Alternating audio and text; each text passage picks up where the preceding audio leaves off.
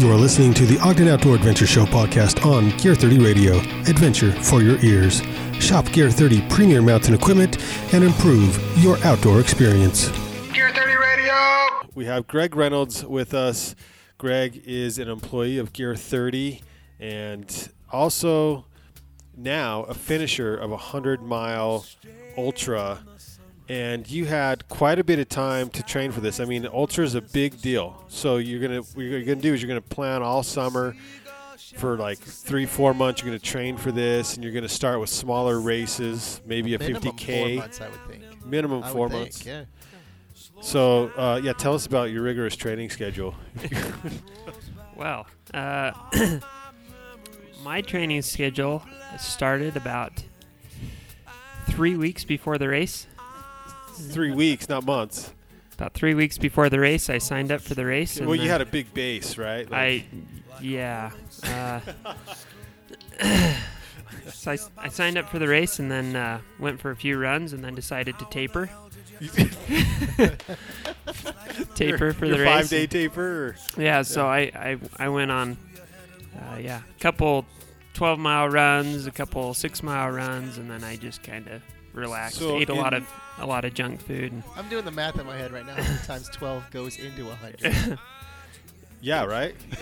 So, honestly, what was your longest training run? Well,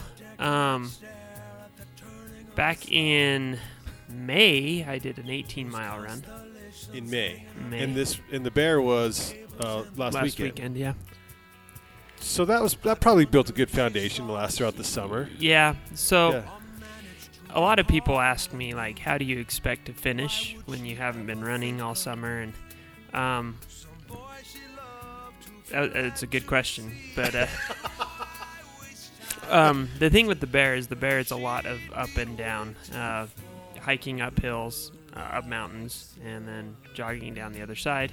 And there really isn't a whole lot of flat.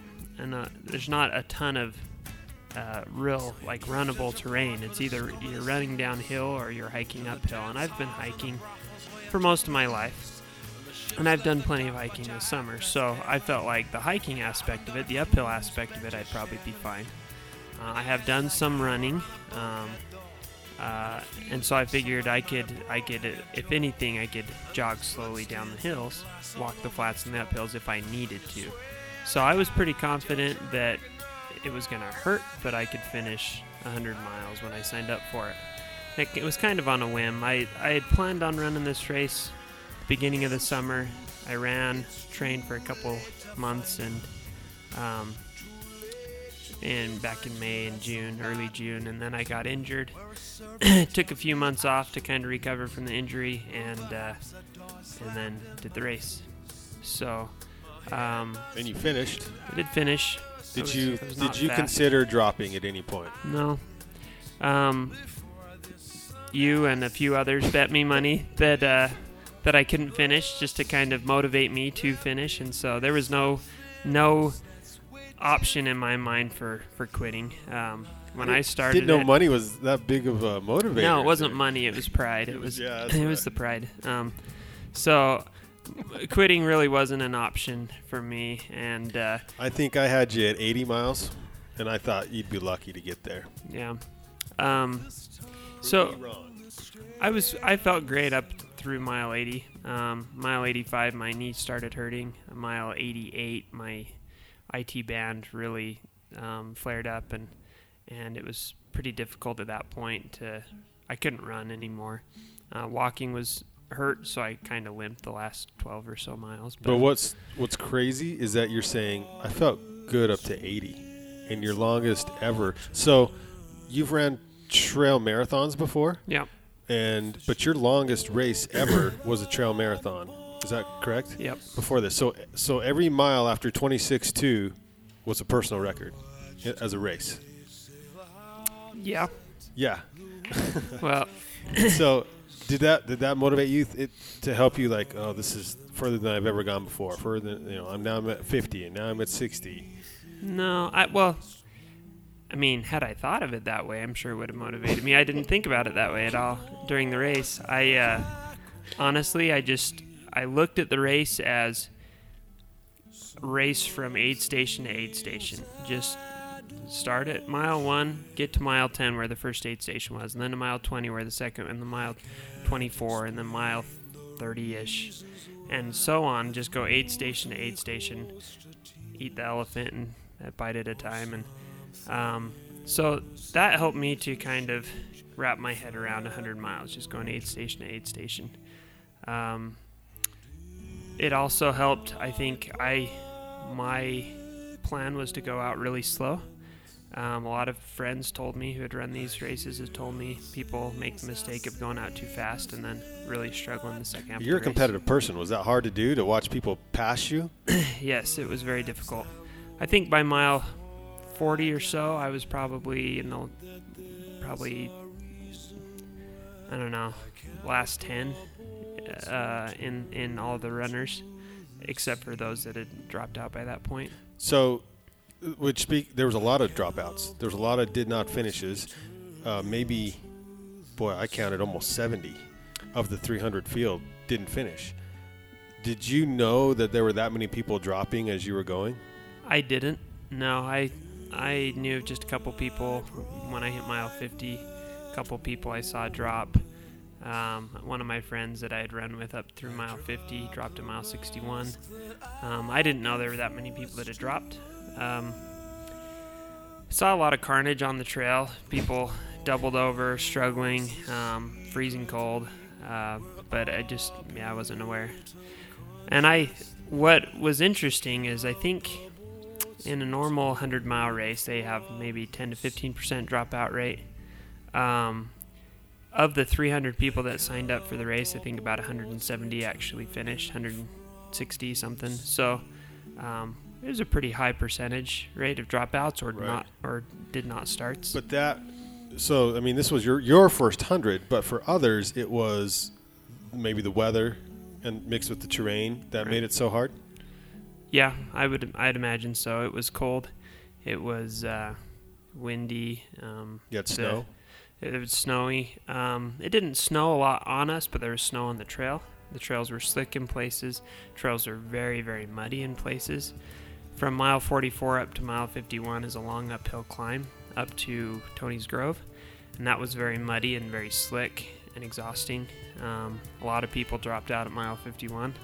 So the conditions of the course and the weather and stuff, I think, is what really made the race miserable for some people and made them not want to finish. The hard part about 100 miles, I think, is just the mental aspect. If you allow yourself to think about quitting, you'll end up quitting.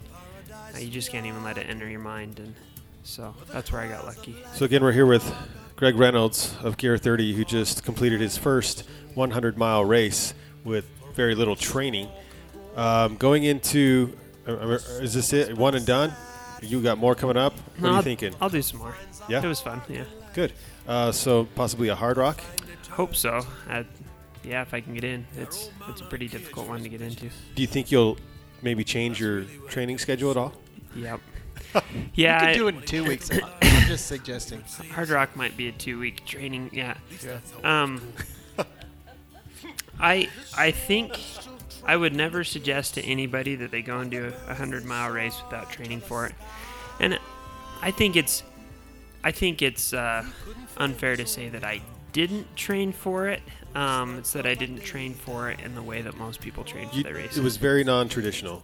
Right. There's a lot of times you'll spend, 4 months, and your long runs you'll do back-to-back, long 20 to 30 on a Saturday and then follow it up with another 20 on a Sunday just to get your legs used to turning over when they're really tired. But none of that. And so talk to me about nutrition and clothing. It was cold, and I think a lot of the racers quit maybe because they were cold or hypothermic. Is there some things that you did that worked for you that maybe you saw other runners not doing, and maybe that's why they dropped? Dan, what would you wear or do differently, obviously, for next time? As far as layering goes in apparel, I don't think I would change a single thing if I were to do the same race again. I was comfortable. I never at any time got too warm or too cold. I wore a long sleeve wool shirt, merino wool shirt for the first 44 miles, and then I had a light wind shirt that I could throw over that if it got really windy, which I pulled out once. Then from mile 44 to 51, I threw a lightweight wind shirt. Is that the Vaporize? No, I didn't do that until mile 51. Oh. It was an outdoor research, just kind of a real light, stretchy, hooded jacket that I used for that next section. The sun was going down by that point, so it had cooled off a lot, and that was helpful to kind of cut the wind a little bit. Then from 51 till about mile 85 or so, I used the Rab Vaporize jacket with a hood, and that was perfect over just a long sleeve base layer. With the hood on, it was warm in the coldest conditions. With the hood off, halfway unzipped, it was perfect for the warmer conditions. I never got sweaty, never overheated, never got cold. When you say the coldest conditions, what do you think it dropped down to? I think the ambient temperature was low 20s, high teens, plus wind. It's chilly. So I think in places, because of wind chill, it was probably down in the single digits with wind chill, but probably about 20 degrees was as cold. Your hands get cold? You wear gloves? I wore just glove liners, and as long as I was moving, that was fine. My hands never got cold. I was always using poles. And did you use poles the whole run? I did. Oh, I didn't know that. Yep. I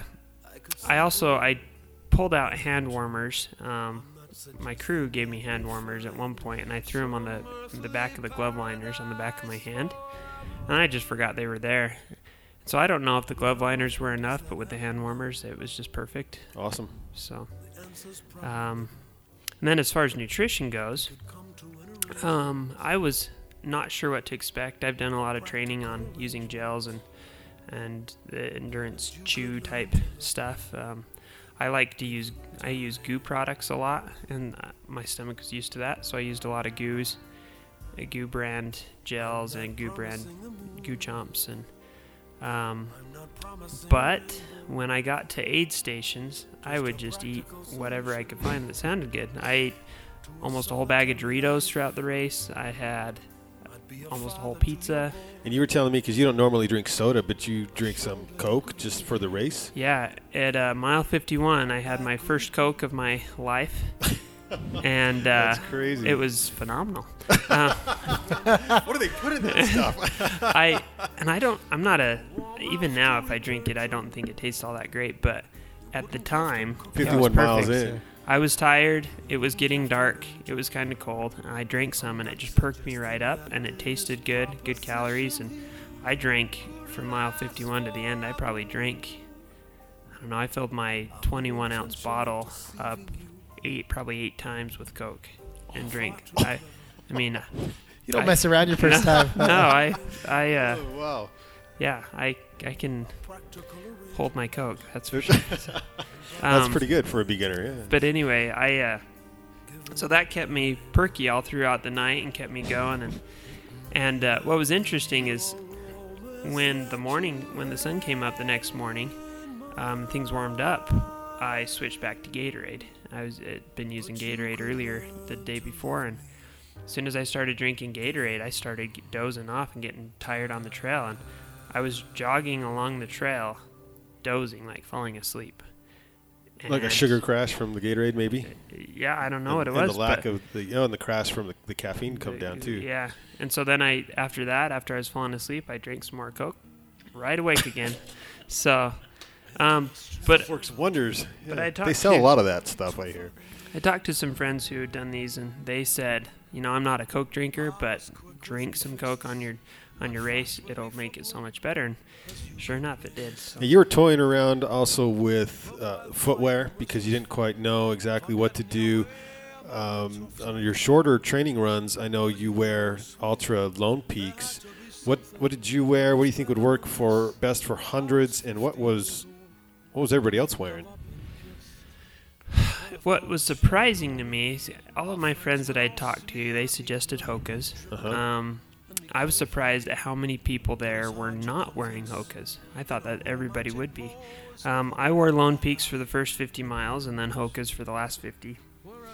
But I trained in Lone Peaks and I hadn't trained in Hokas. A friend gave me a pair just a couple days before the race, never running them. Wasn't really sure what to expect, but I brought them just in case I wanted extra padding. The Lone Peaks were great for the first 50 miles, but by that time my feet were getting a little sore and I wanted some extra padding, so I swapped over to the Hokas. And the Hokas did the trick. They were pretty comfortable, but they do have a 6 mil drop, whereas I was used to a 0 drop shoe, and I think it pounded my joints a little bit more than I was used to because it changed the way I normally run, and so by the end my joints were really sore, and I don't know if it would have been different or not with a different shoe, but yeah, you were limping a little. You were pretty sore, but you made it. You finished, so congratulations. You're the finisher of your first 100-mile run race, the Bear 100, which I've read blogs from other people who say that it's one of the hardest they've ever done from ultra runners who run these things all the time. Yeah, I mean, I hear that it's not as hard as Wasatch, but I talked to a few people after this race that said this one in particular, because of the weather and the elements, and was harder than any Wasatch they'd done.